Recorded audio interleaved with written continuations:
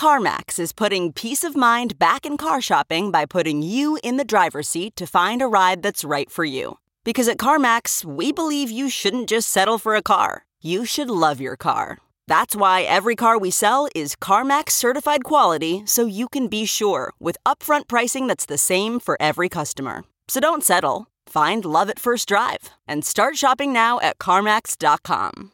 CarMax, the way car buying should be. Okay, picture this. It's Friday afternoon when a thought hits you. I can spend another weekend doing the same old whatever, or I can hop into my all-new Hyundai Santa Fe and hit the road. With available H-Track all-wheel drive and 3-row seating, my whole family can head deep into the wild. Conquer the weekend in the all-new Hyundai Santa Fe. Visit HyundaiUSA.com or call 562-314-4603 for more details. Hyundai, there's joy in every journey.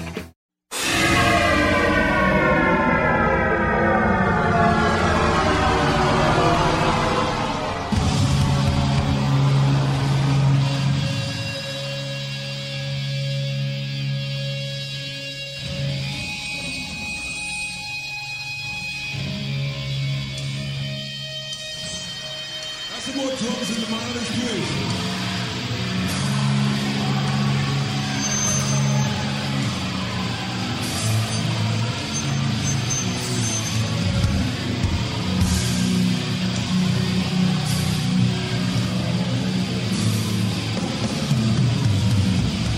Welcome to one of the most listened to music podcasts in the world. This is Talking Metal.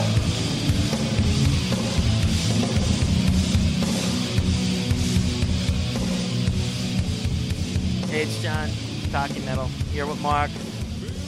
Yeah, that's right. We're on 48th Street. A lot of you guys might know the famous 48th Street here in Manhattan. It's where all the cool music stores are. You got Manny's Music, Sam Ash, a lot of smaller stores like Rudy's. And there used to be a cool one called 48th Street Custom, but that's long gone. Remember that one? Yeah, they did a lot of stuff with ESP guitars over there. They were associated with ESP. That's right. And then down towards 6th Avenue, you got Sirius Satellite Radio, a big studio and office building. And across the street from that, of course, is Fox News. So 48th Street jam-packed with stuff. John saying hello to some people right there. Maybe some sort of astronomy fan or whatnot. I'm not sure. But anyways, I'm hanging out here right by the waterfall on 48th Street. And I wanted to give a shout-out to the Aero Guns podcast. It's one of our listeners. He's all over the Talking Metal forums. If you want to meet Aero Guns, I would suggest getting a username and logging on to the talkingmetalforums.com. But he's got his own podcast now, so check that out. We appreciate all the support you've given us, Mr. Aero Guns. One of our other listeners, David Rando, has now started his own blog. Check him out at http://davidrando.com. wordpress.com. And what else is going on? How do you like the 48th Street location, John? I love it. We are actually standing right in front of a very famous waterfall. There's a photo of Kiss from 1974 where they are standing in front of a waterfall, and that's exactly where we are right now. Maybe I'll get a shot of you in front of this waterfall. Yeah, and it's obviously a man-made waterfall. There aren't any big rivers going through the middle of Manhattan. Of course, we have the Hudson River on one side and the East River on the other, but this is kind of a little waterfall in between two office buildings. Looks nice. Doesn't look that old. It's amazing it's been here since at least 74, huh? Probably a lot longer than that. Yeah, I would say that this is definitely that waterfall, although I may be wrong and it could be a different one, but I'm like 99% sure that this is the famous waterfall. Crazy thing. I just stepped away for a second when you were talking, and a photographer named Spencer Lloyd walked by, and the funny thing is the photo of me in the contact section and the one I also used for the bio was shot by Spencer Lloyd, so just a complete coincidence here in Manhattan. Excellent. I was wondering who that was. I thought maybe it was one of your many astronomy fans running up to greet you. Yeah, Talking Metal, man, we break the mic out, and the next thing you know, people were swarming up. Actually, it did happen the last time. Somebody saw us but was afraid to come up. They didn't want to disrupt us. Dave Carlson won the Ozzy CD. So big shout out to Dave Carlson. That was a few episodes back. But we appreciate your support, Dave, and you're lucky because a lot of people emailed in to get that. I believe you were the 7th emailer. So I hope you're enjoying your Ozzy CD. Eddie Van Halen will be on the cover of the new Guitar World. Guns N' Roses is on the cover of Classic Rock magazine this month. There's a review of all the leaked tracks, so definitely pick that up and check that out. What else is going on? I guess we're going to add some stuff to the site. We got a top 20 list from Jared Matthews going up in our top 20 section very soon. Yeah, we're going to add Jared's top 20 list. We've got some new reviews coming very soon from Tony Kosminski, right? Yeah, well, yeah, definitely, probably, and let's say definitely reviews coming from Jared Matthews, and probably some sort of features coming from Tony Kosminski. We're not exactly sure what quite yet. Great, and then we are going to kind of revamp the menu bar at the top of the Talking Metal homepage, and we're going to add a button for Mark's blog. I'm going to have a section up there. We're not exactly sure what we're going to call them yet, but look for that. We're going to add all kind of cool stuff, just basically what you'd normally see in a blog, but we are going to be constantly adding content to Talking Metal, so you check those out. Yeah, we're kind of taking the step. Yeah, we're kind of taking the site up a notch, and it's going to be the type of thing you're definitely going to want to hit up quite often because we want to get to the point where we're updating this thing constantly, and as opposed to once a week with a new podcast. So just know that there will be more content going up onto TalkingMetal.com more on a regular basis, at least more regular than it has been. And I mean like every few days there'll be a new news story, a new photo, a new review, a new podcast. So add it to your favorites and visit it frequently. Right, and this is not going to be the same kind of content you will see in your normal news sites like Blabbermouth, which we love. We're not trying to compete with sites like that. We're going to put kind of interesting stuff that's unique to Talking Metal. Yeah, definitely. You want to get into a song? Yeah. Let's get into a song by David Lee Roth featuring John Five, who we're going to listen to in a little bit, the interview that we did on Talking Metal Live. This is called What Was That? What was that? What was that? Time your dreams come true. You turn into someone else. Only adventures that I regret are the ones I miss. And the thought about the pretty girls I never tried to kiss. Oh, what was that? Our time. What was that?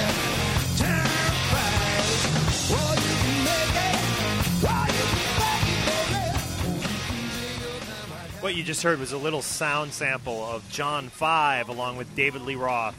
And that came off the David Lee Roth band record, the DLR band record. There's an American flag on the cover and a picture of Betty Page. Very overlooked David Lee Roth record that I recommend you guys all go and pick up. Wah Wah Zat was the name of the song.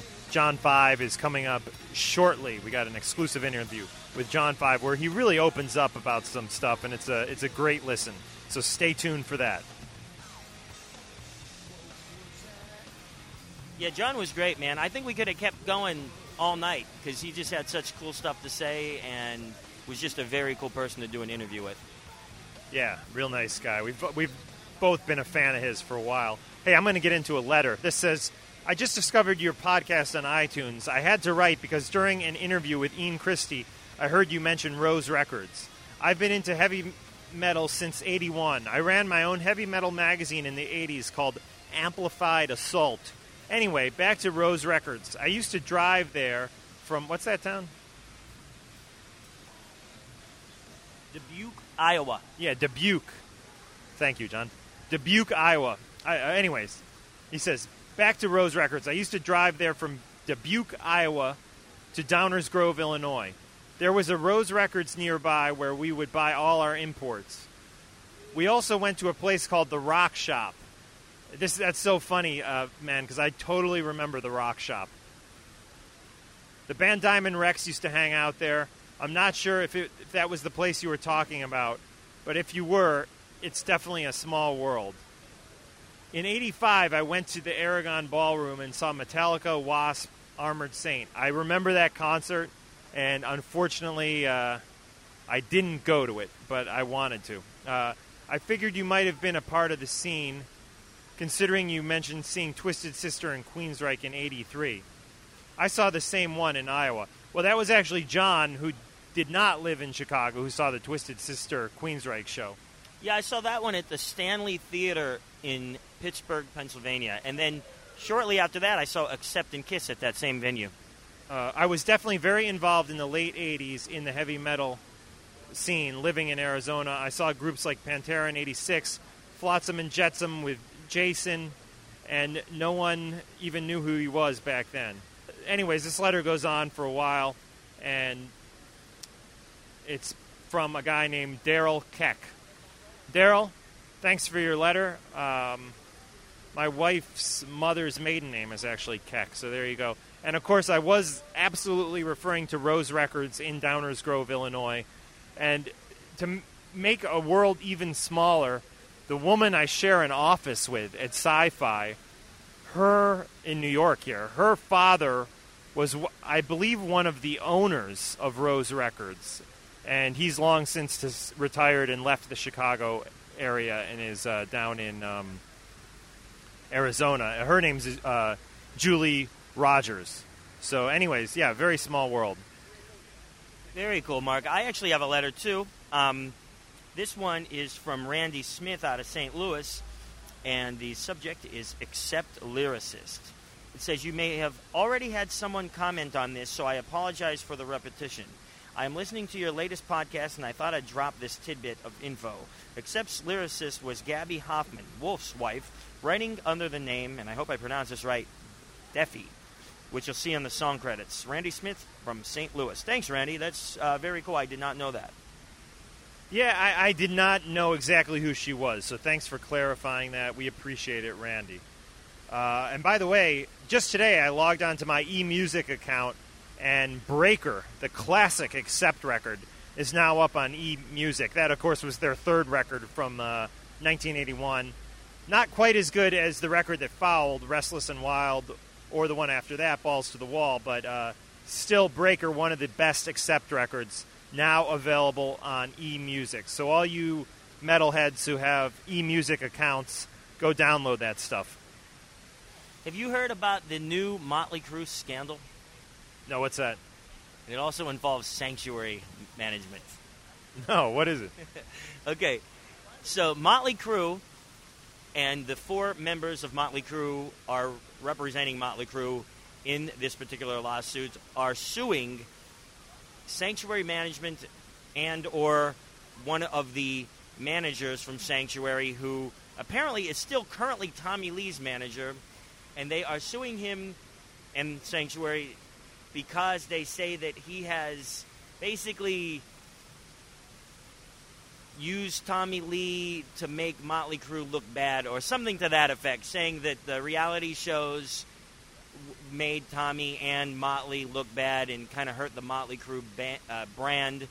And it's really an interesting thing because Sanctuary put out a release saying that they're in no way going to apologize for anything they've done to promote Tommy's career and that Tommy is still being managed by Sanctuary. So it's just kind of a weird, interesting kind of a thing. I mean, you know I love Motley Crue, but like none of those other guys have done anything to embarrass that band either. I mean, right. Come on. Yeah, you know, a lot of the guys have been involved in side projects and other things and other bands and other reality shows. So it's very interesting. I love all the guys in Motley, but it's interesting the way this whole thing is unfolding. Yeah, definitely. So let's get into some John 5 music and an interview. How about that? Sounds great. This is called Dead Art in Plainfield. It's on the new John 5 record, which can be purchased on john-5.com. And that's JOHN 5.com. Here it is, Dead Art in Plainfield, followed by an interview John and I conducted with John 5 last week.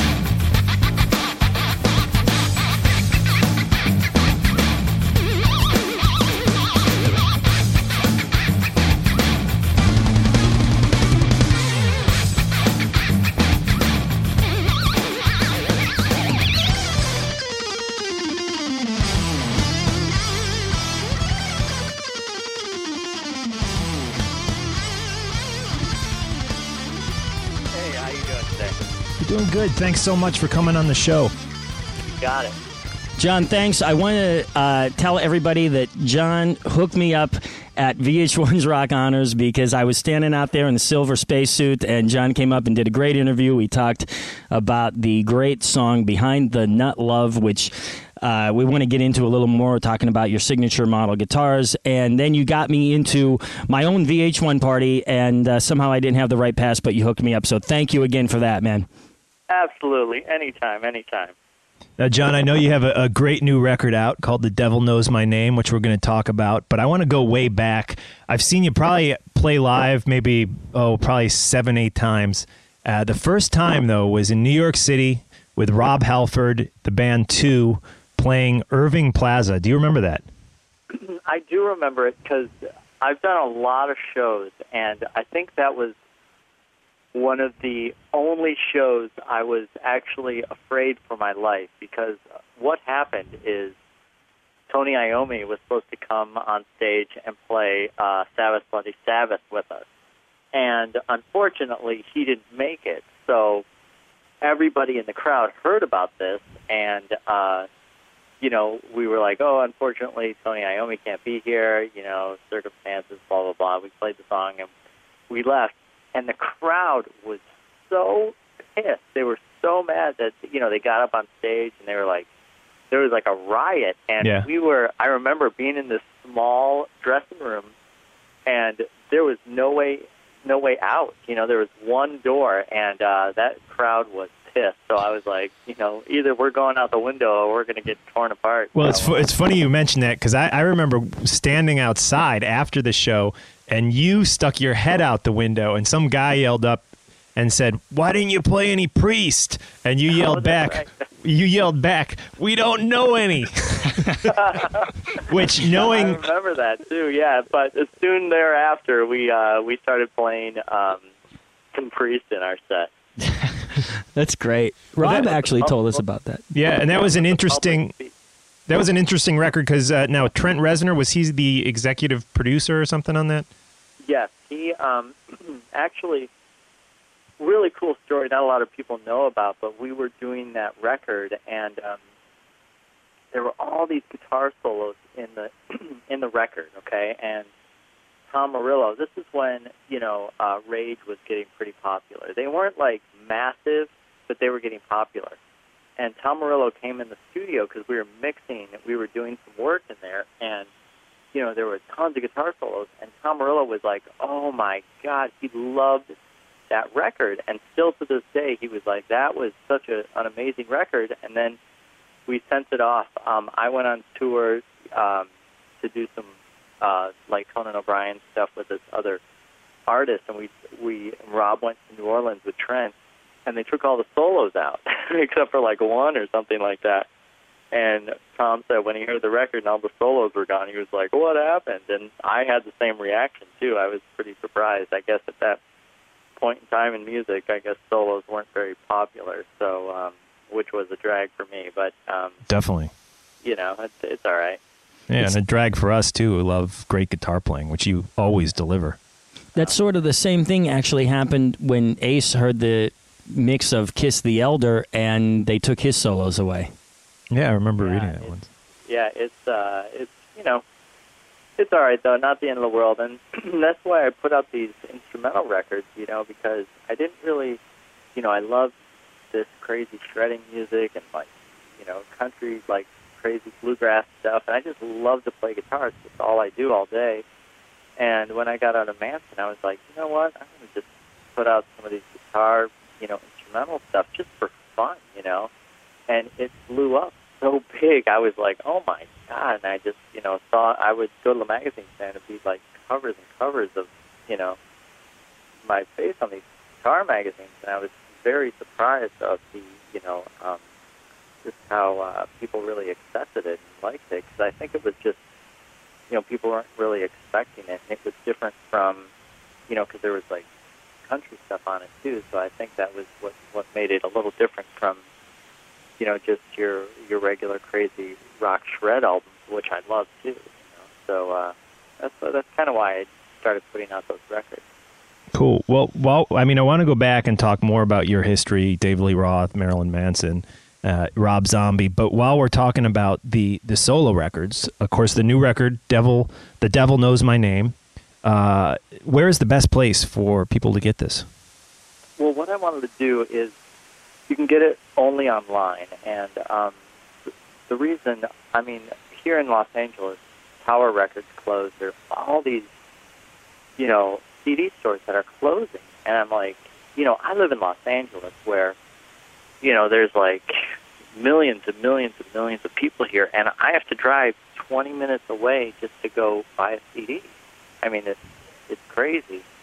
And so I'm just having it, I just put it out on my own label and put it out, on my website, MySpace, and just to experiment, because I don't really put out these records to, get rich or anything. It's just for, hardcore guitar playing, fans of music. And I kind of proved myself right because just, from the 2 weeks it was released, it did great, and so I'm really happy about that because the power of the internet, it's amazing. It's an amazing tool.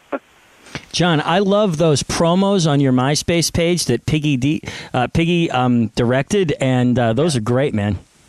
Thank you. What we're doing, and this has actually never been done, we're doing the first R-rated guitar instructional video. So wow, very cool. It's going to be put out by Hal Leonard, which is like a major company. Yeah, major company.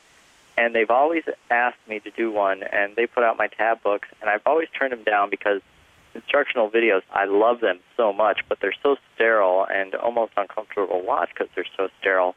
But the way I'm going to do it is just kind of like those video clips. We're going to have, there's going to be lessons and there's going to be me performing the songs, but then it's going to break away to, just utter filth, with girls and stuff like that. And because I was thinking 99% of these people that buy these videos are guys, and so if you're learning guitar stuff, and guys love boobs, so you can't lose. So it's going to be great. And one of the girls that are going to be doing it is the Penthouse Pet of 2007, and wow. So we're really excited about it. It's guitar lessons gone wild. Yeah, exactly. Those videos, for all you listeners who have not seen them yet, go to John 5's official MySpace page, which is myspace.com/John5official, and they are amazing. You are sitting there playing guitar, and you've got these 3 unbelievable girls with these crazy masks on, and it is just out of control. And you guys, both you, Piggy D, and everybody else, did a great job on those. Thank you. And yeah, this on the DVD, it's going to be dirtier, and the chicks are going to be hotter, and it's you can't lose with the Penthouse Pet of 2007. Absolutely not. Absolutely a bunch not. of guitar solos and boobs, and you can't lose. That's what it's all about. Now, speaking of shredders, you have some great guests on your record. Tell us a little bit about Joe Satriani, Eric Johnson. Yeah, on the last record, Songs for Sanity, I always wanted to, put my favorite players, on my records, and I got Steve Vai on there, and I got Albert Lee, who's an amazing country player, and then this time I, called up Joe Satriani, and he agreed to do it, and Eric Johnson, and then I love Slipknot, everybody should, and I called up James, and he said yes too, and it was, it's really cool because to call those amazing players and take time out of their busy schedule to contribute to this record, and it's a true honor to have them playing along with me, and it's great because with Eric Johnson, he's more of a a Texas blues rock player, and who is incredible, and I put him in such a different kind of rhythm. I put him in a really heavy type of Sabbath rhythm thing because I would love to hear Eric Johnson play, and he just ruled that song. So, all the players did phenomenal. So I was really honored to have them on the record. It's so cool that I like what you said. You put the players on the record that you're into at the time that you're making that particular record. And what a cool thing to be able to just call those people up and they agreed to come on, and, good for you. And the records are all very cool. I have a question about Eric Johnson now. Did he bring his signature gear in to do the stuff with you? That's a great question because he is so, particular about even the screws, certain screws that go into his guitar, and amps and everything. So what we did is we sent him the tracks, and he performed, in his studio with all of his stuff, and, a true, it's beyond my thoughts that because I'm the kind of guy where I'm like, all right, cool, I'll plug into whatever and, just play, but he's got such an amazing tone, and he does all this, all these things with his tone. And it's so different from me because I'll literally, when people say, "Oh, you come up and play, what do you need?" I'm like, I don't know, just something that works, and I'll just plug into it. That's great. I like that. Yeah, it's funny. I just played with Static X. I got up on stage and played. I played on their album, and they said, "Oh, cool, come play that song with us." They were like, "What do you need?" And I was like, "I don't know, anything that's just loud." And they were like, "Okay." Cool. Yeah, just give me an amp and a guitar and a chord, and you're ready to rock. Right, and a pick, and I'll be fine. Nice. So going back after the 2 experience, now correct me if I'm wrong, but I believe you went on to do the David Lee Roth thing. Yes, I was doing actually David Lee Roth, the recording his record and I was just about to go on tour with Halford, so I was playing with both of them, kind of simultaneously. And I would wake up at 6 in the morning and go record with David Lee Roth, and then at noon, I would go rehearse with Halford for the European tour. And it was funny because Dave, David Lee Roth, he's like, I'm David Lee Roth, huge, amazing. He's like, I want you first.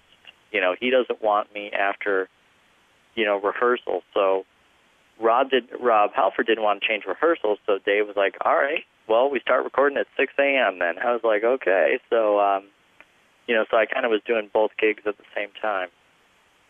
And it was kind of an interesting time for David Lee Roth, too, because they had, I think it was like 96, had announced, I think it was at the MTV Music Awards, they had announced that they were going to do a Van Halen reunion, which then, of course, folded.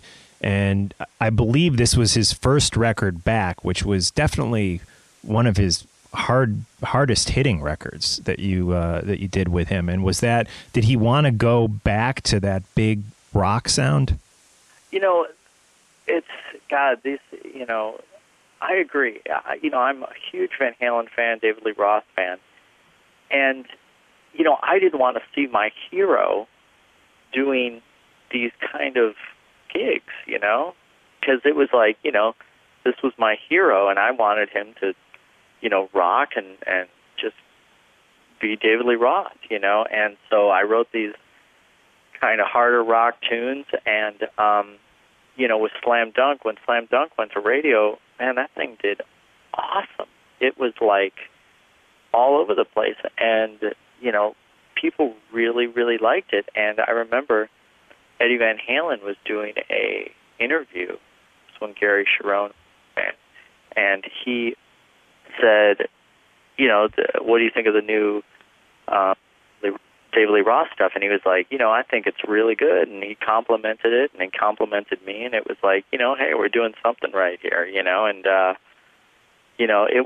it was a great time because we recorded that album live, no click track, and one or two takes. And I remember Slam Dunk was one take, and everybody played and sang at the same time.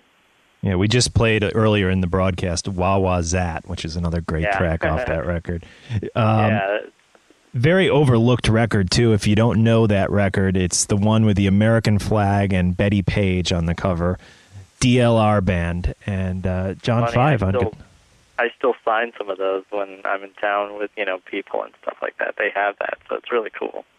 Cool. And just on a side note, what's your opinion? Do you think this Van Halen, David Lee Roth reunion is finally going to happen? It is going to happen. It's going to happen for sure. I just, I can't give out too much information, but I know it's going to happen for sure, and it's going to be a phenomenal tour. It's going to be huge, and, I think there's a lot of people like, I don't know. Those guys are ready to do this, and it's going to be massive. If anybody, Van Halen just ruled the airwaves for years and years and years, 20, 25 years, and, I think it's going to be just a massive, massive tour, and they're definitely going to do it. Wow. When I'm keeping my fingers crossed. But, right. That's what I'm hearing. Are you still in touch with David?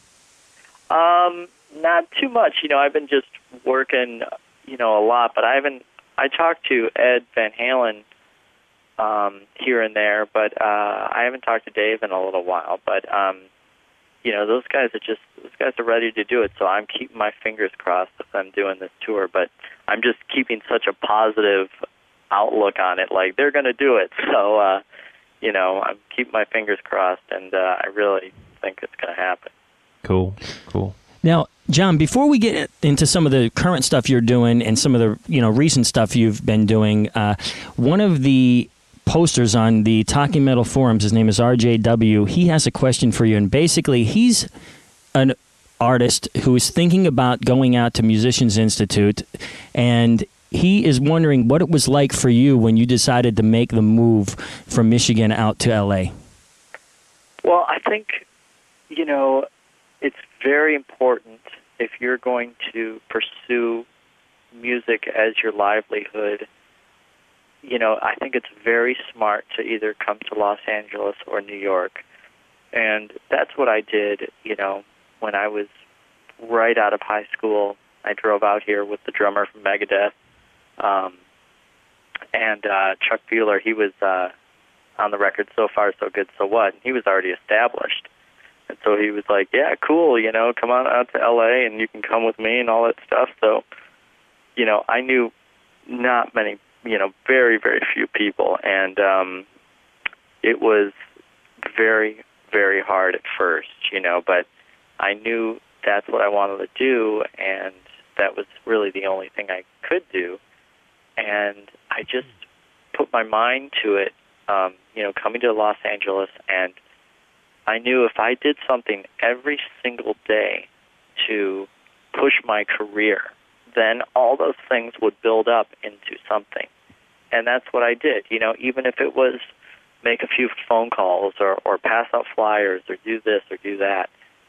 All those things, if you do that every day for 2 weeks, it, you know, starts to add up to something. And, you know, I met Rudy Sarzo at a gig. I had a local band in Los Angeles, and we played, you know, whenever we could, and we got horrible slots. And this waitress said to Rudy's wife, oh, you should see this guitar player. He's really good. And so there was nobody in this club. This was at Gazzari's, when Gazzari's was still called Gazzari's. And he came to see us. And this is when Whitesnake was massive. You know, they were like Nirvana or something. They were huge. And I remember two people in the crowd. It was Rudy Sarzo and his wife.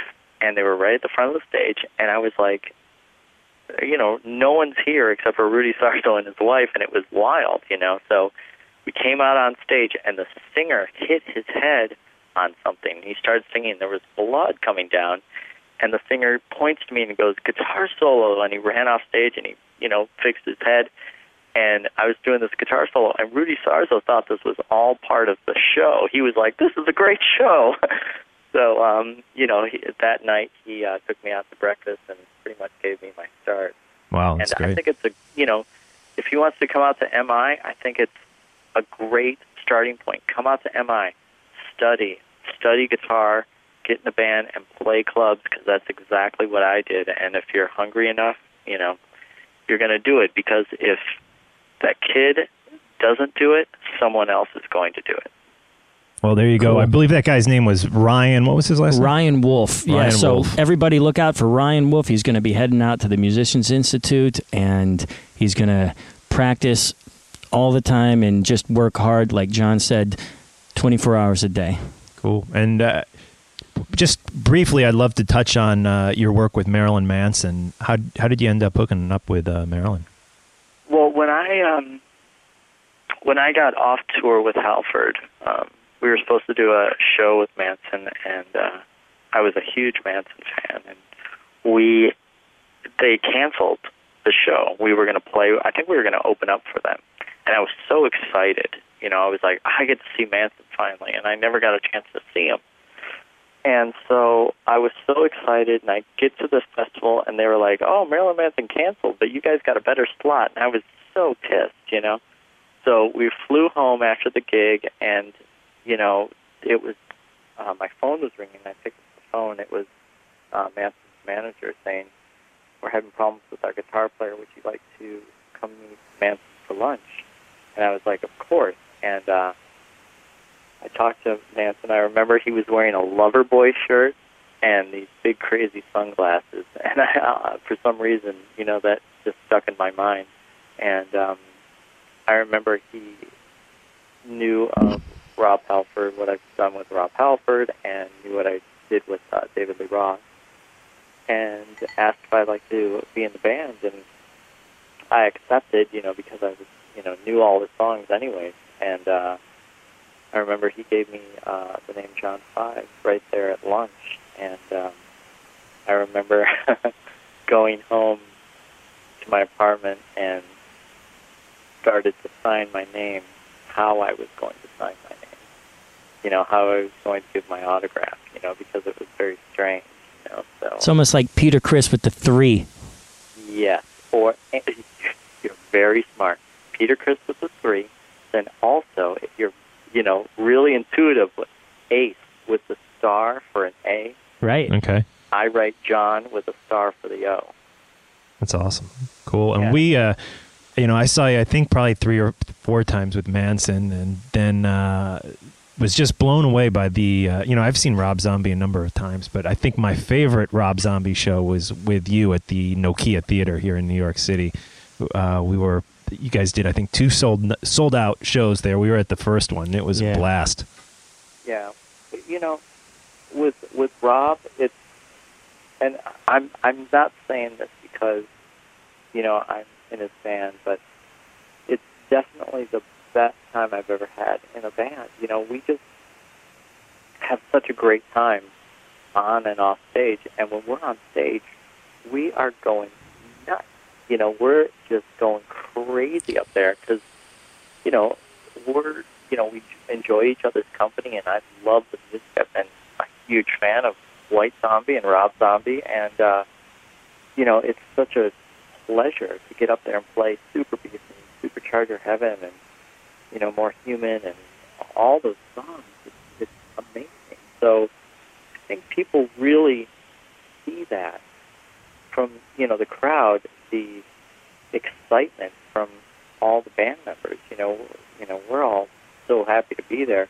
Because I remember seeing, like, Van Halen, and they, in 1984, and they were having a great time. And that's how it was for us, or how it is for us. We love being up there, and we love playing those songs, and I think people really get off on that because they can see that we want to be there. We're giving the people what they want. I had such a blast seeing you guys. I was so into the song American Witch, and I still am. And when you guys came out on stage and you guys had those masks and the hats on and the raincoats and stuff, I just thought that was unbelievable. And I mean, it was amazing to me. And this comes from a person who was blown away by Kiss back in the day. And to me, you guys were the first thing that came along in a long time that really just gave me that great feeling like I had back in the day.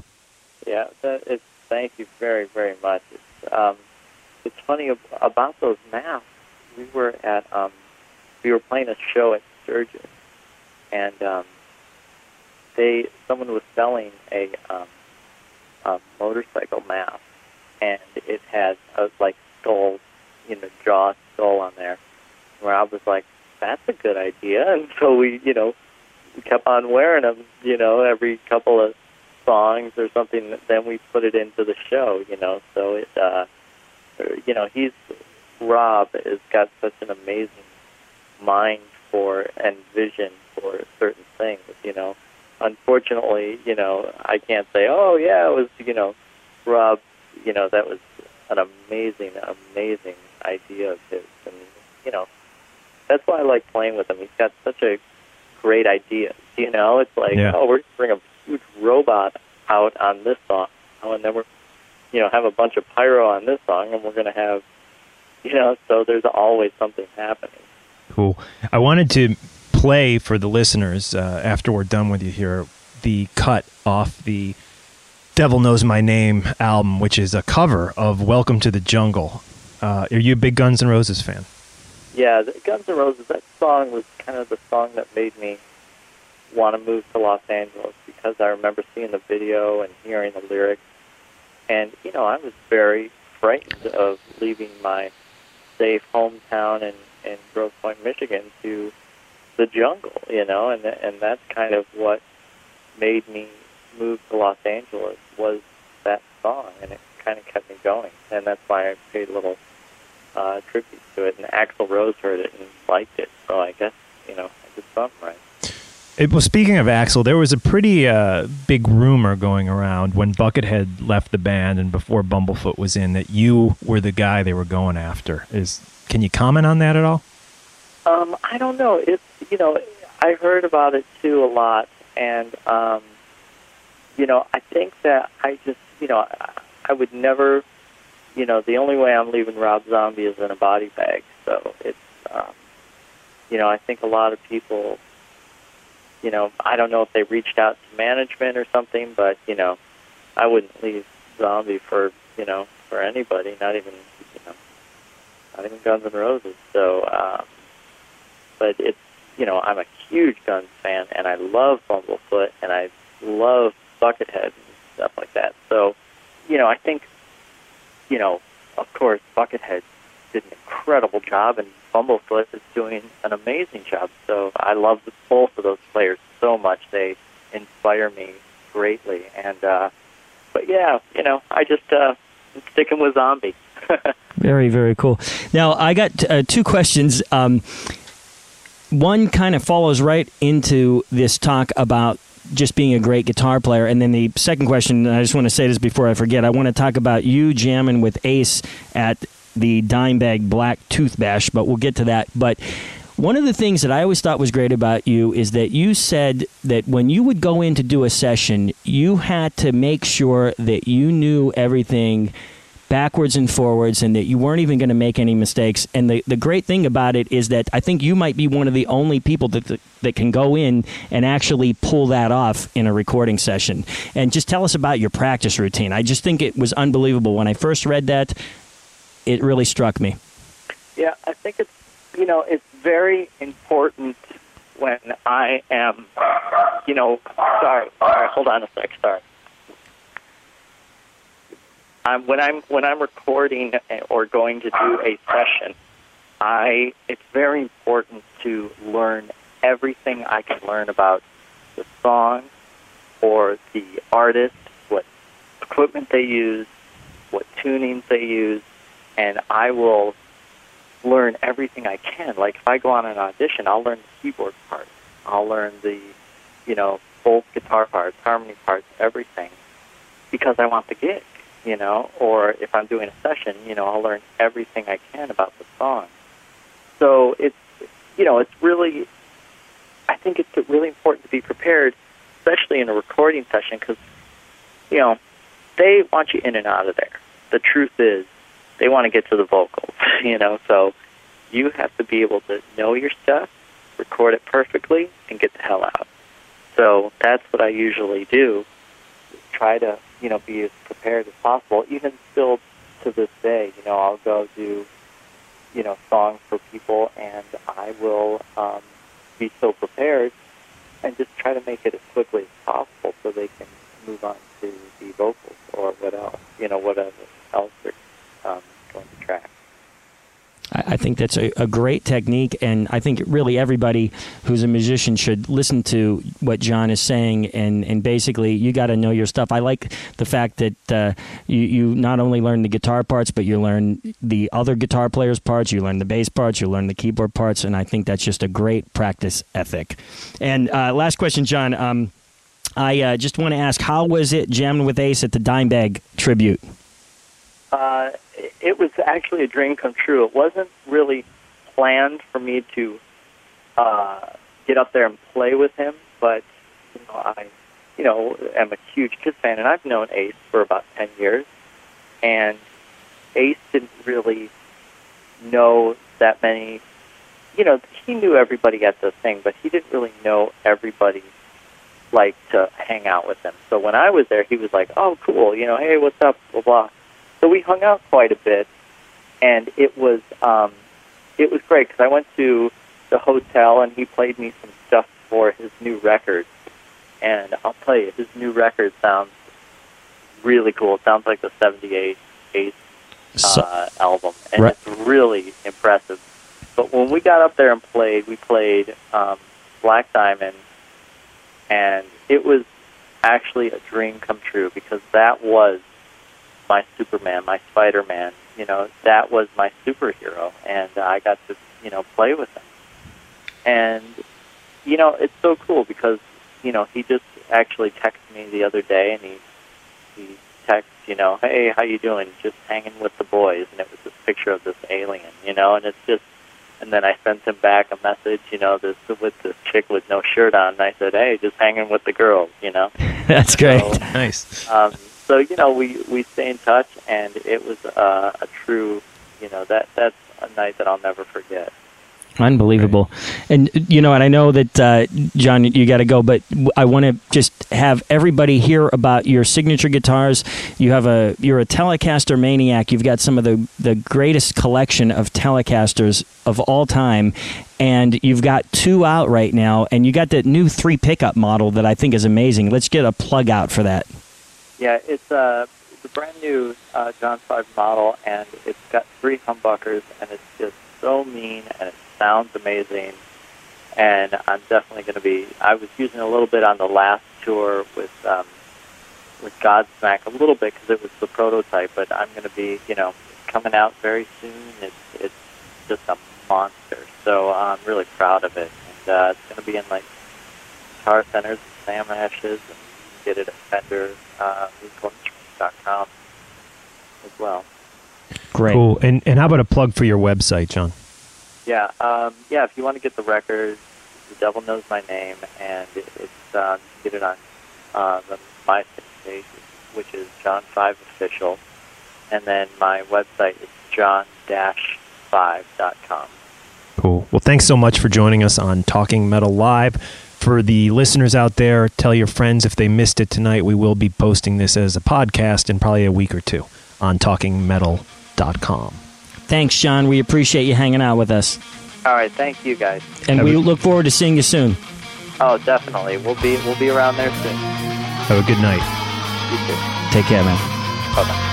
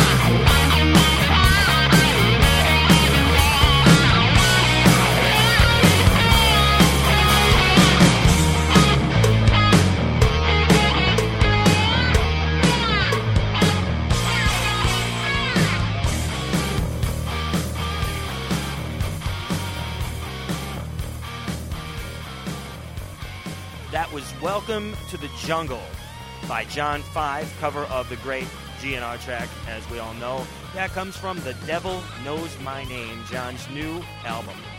Yeah, show John that Talking Metal sells CDs. Go to his website, email him, let him know you heard the interview, and then it was great. Go to his MySpace page, let him know you heard the interview, and buy the record.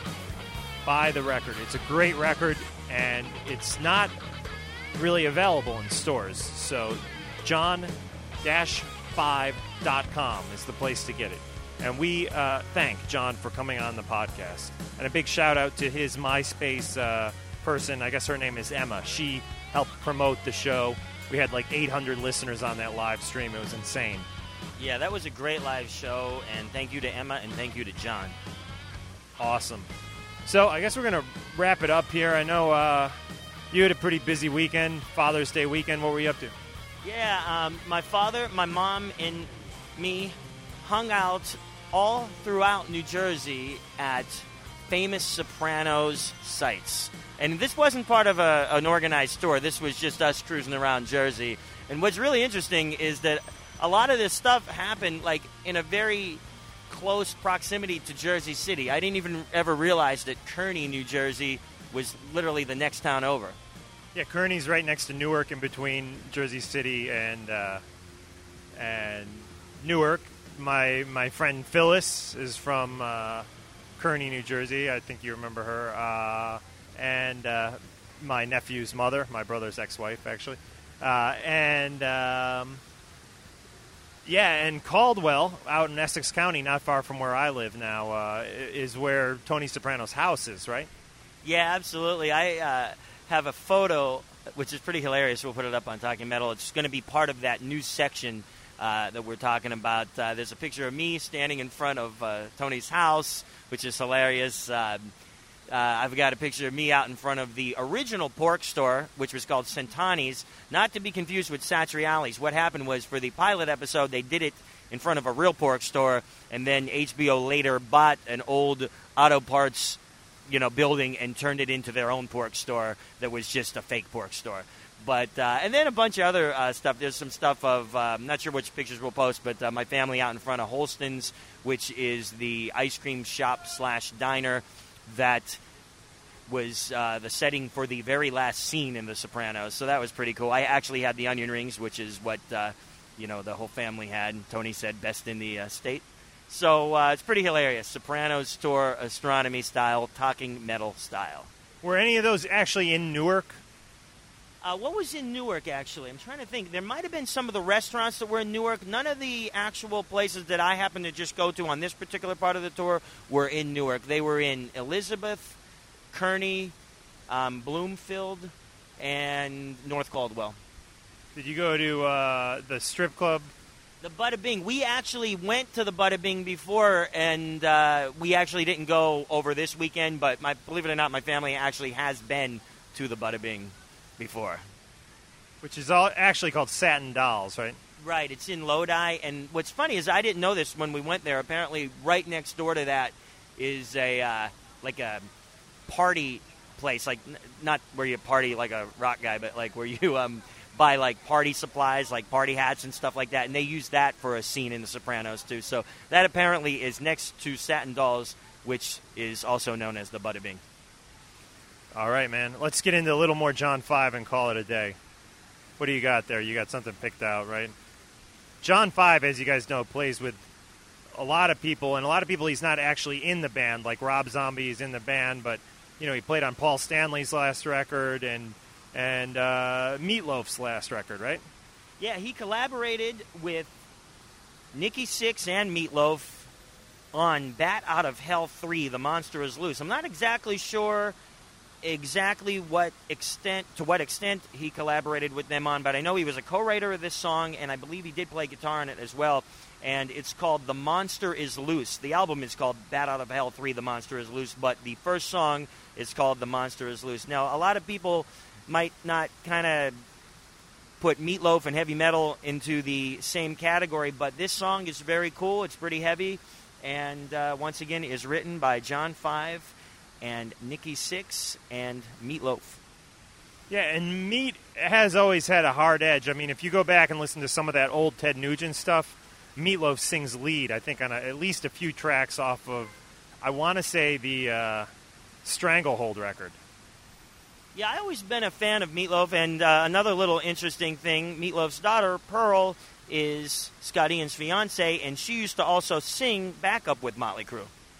So there you go. It all comes back to the metal. Let's wrap it up. I got to run back to work. All right. Very cool, Mark. Signing off from the very famous waterfall on 48th Street, right outside of Manny's and Sam Ash. This is The Monster Is Loose by Meatloaf, featuring writing by John 5 and Nikki Sixx. All spoken word and interviews are copyright 2007 by Talking Metal.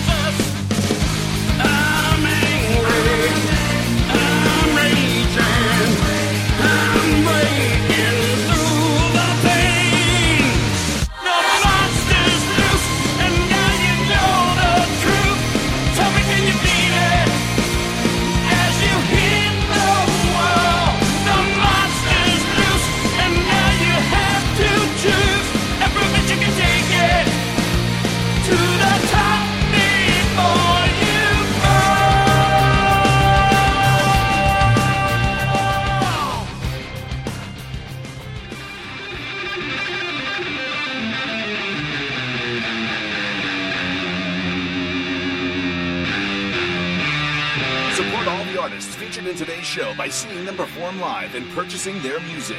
For pictures, links, and more information on this episode, please visit TalkingMetal.com.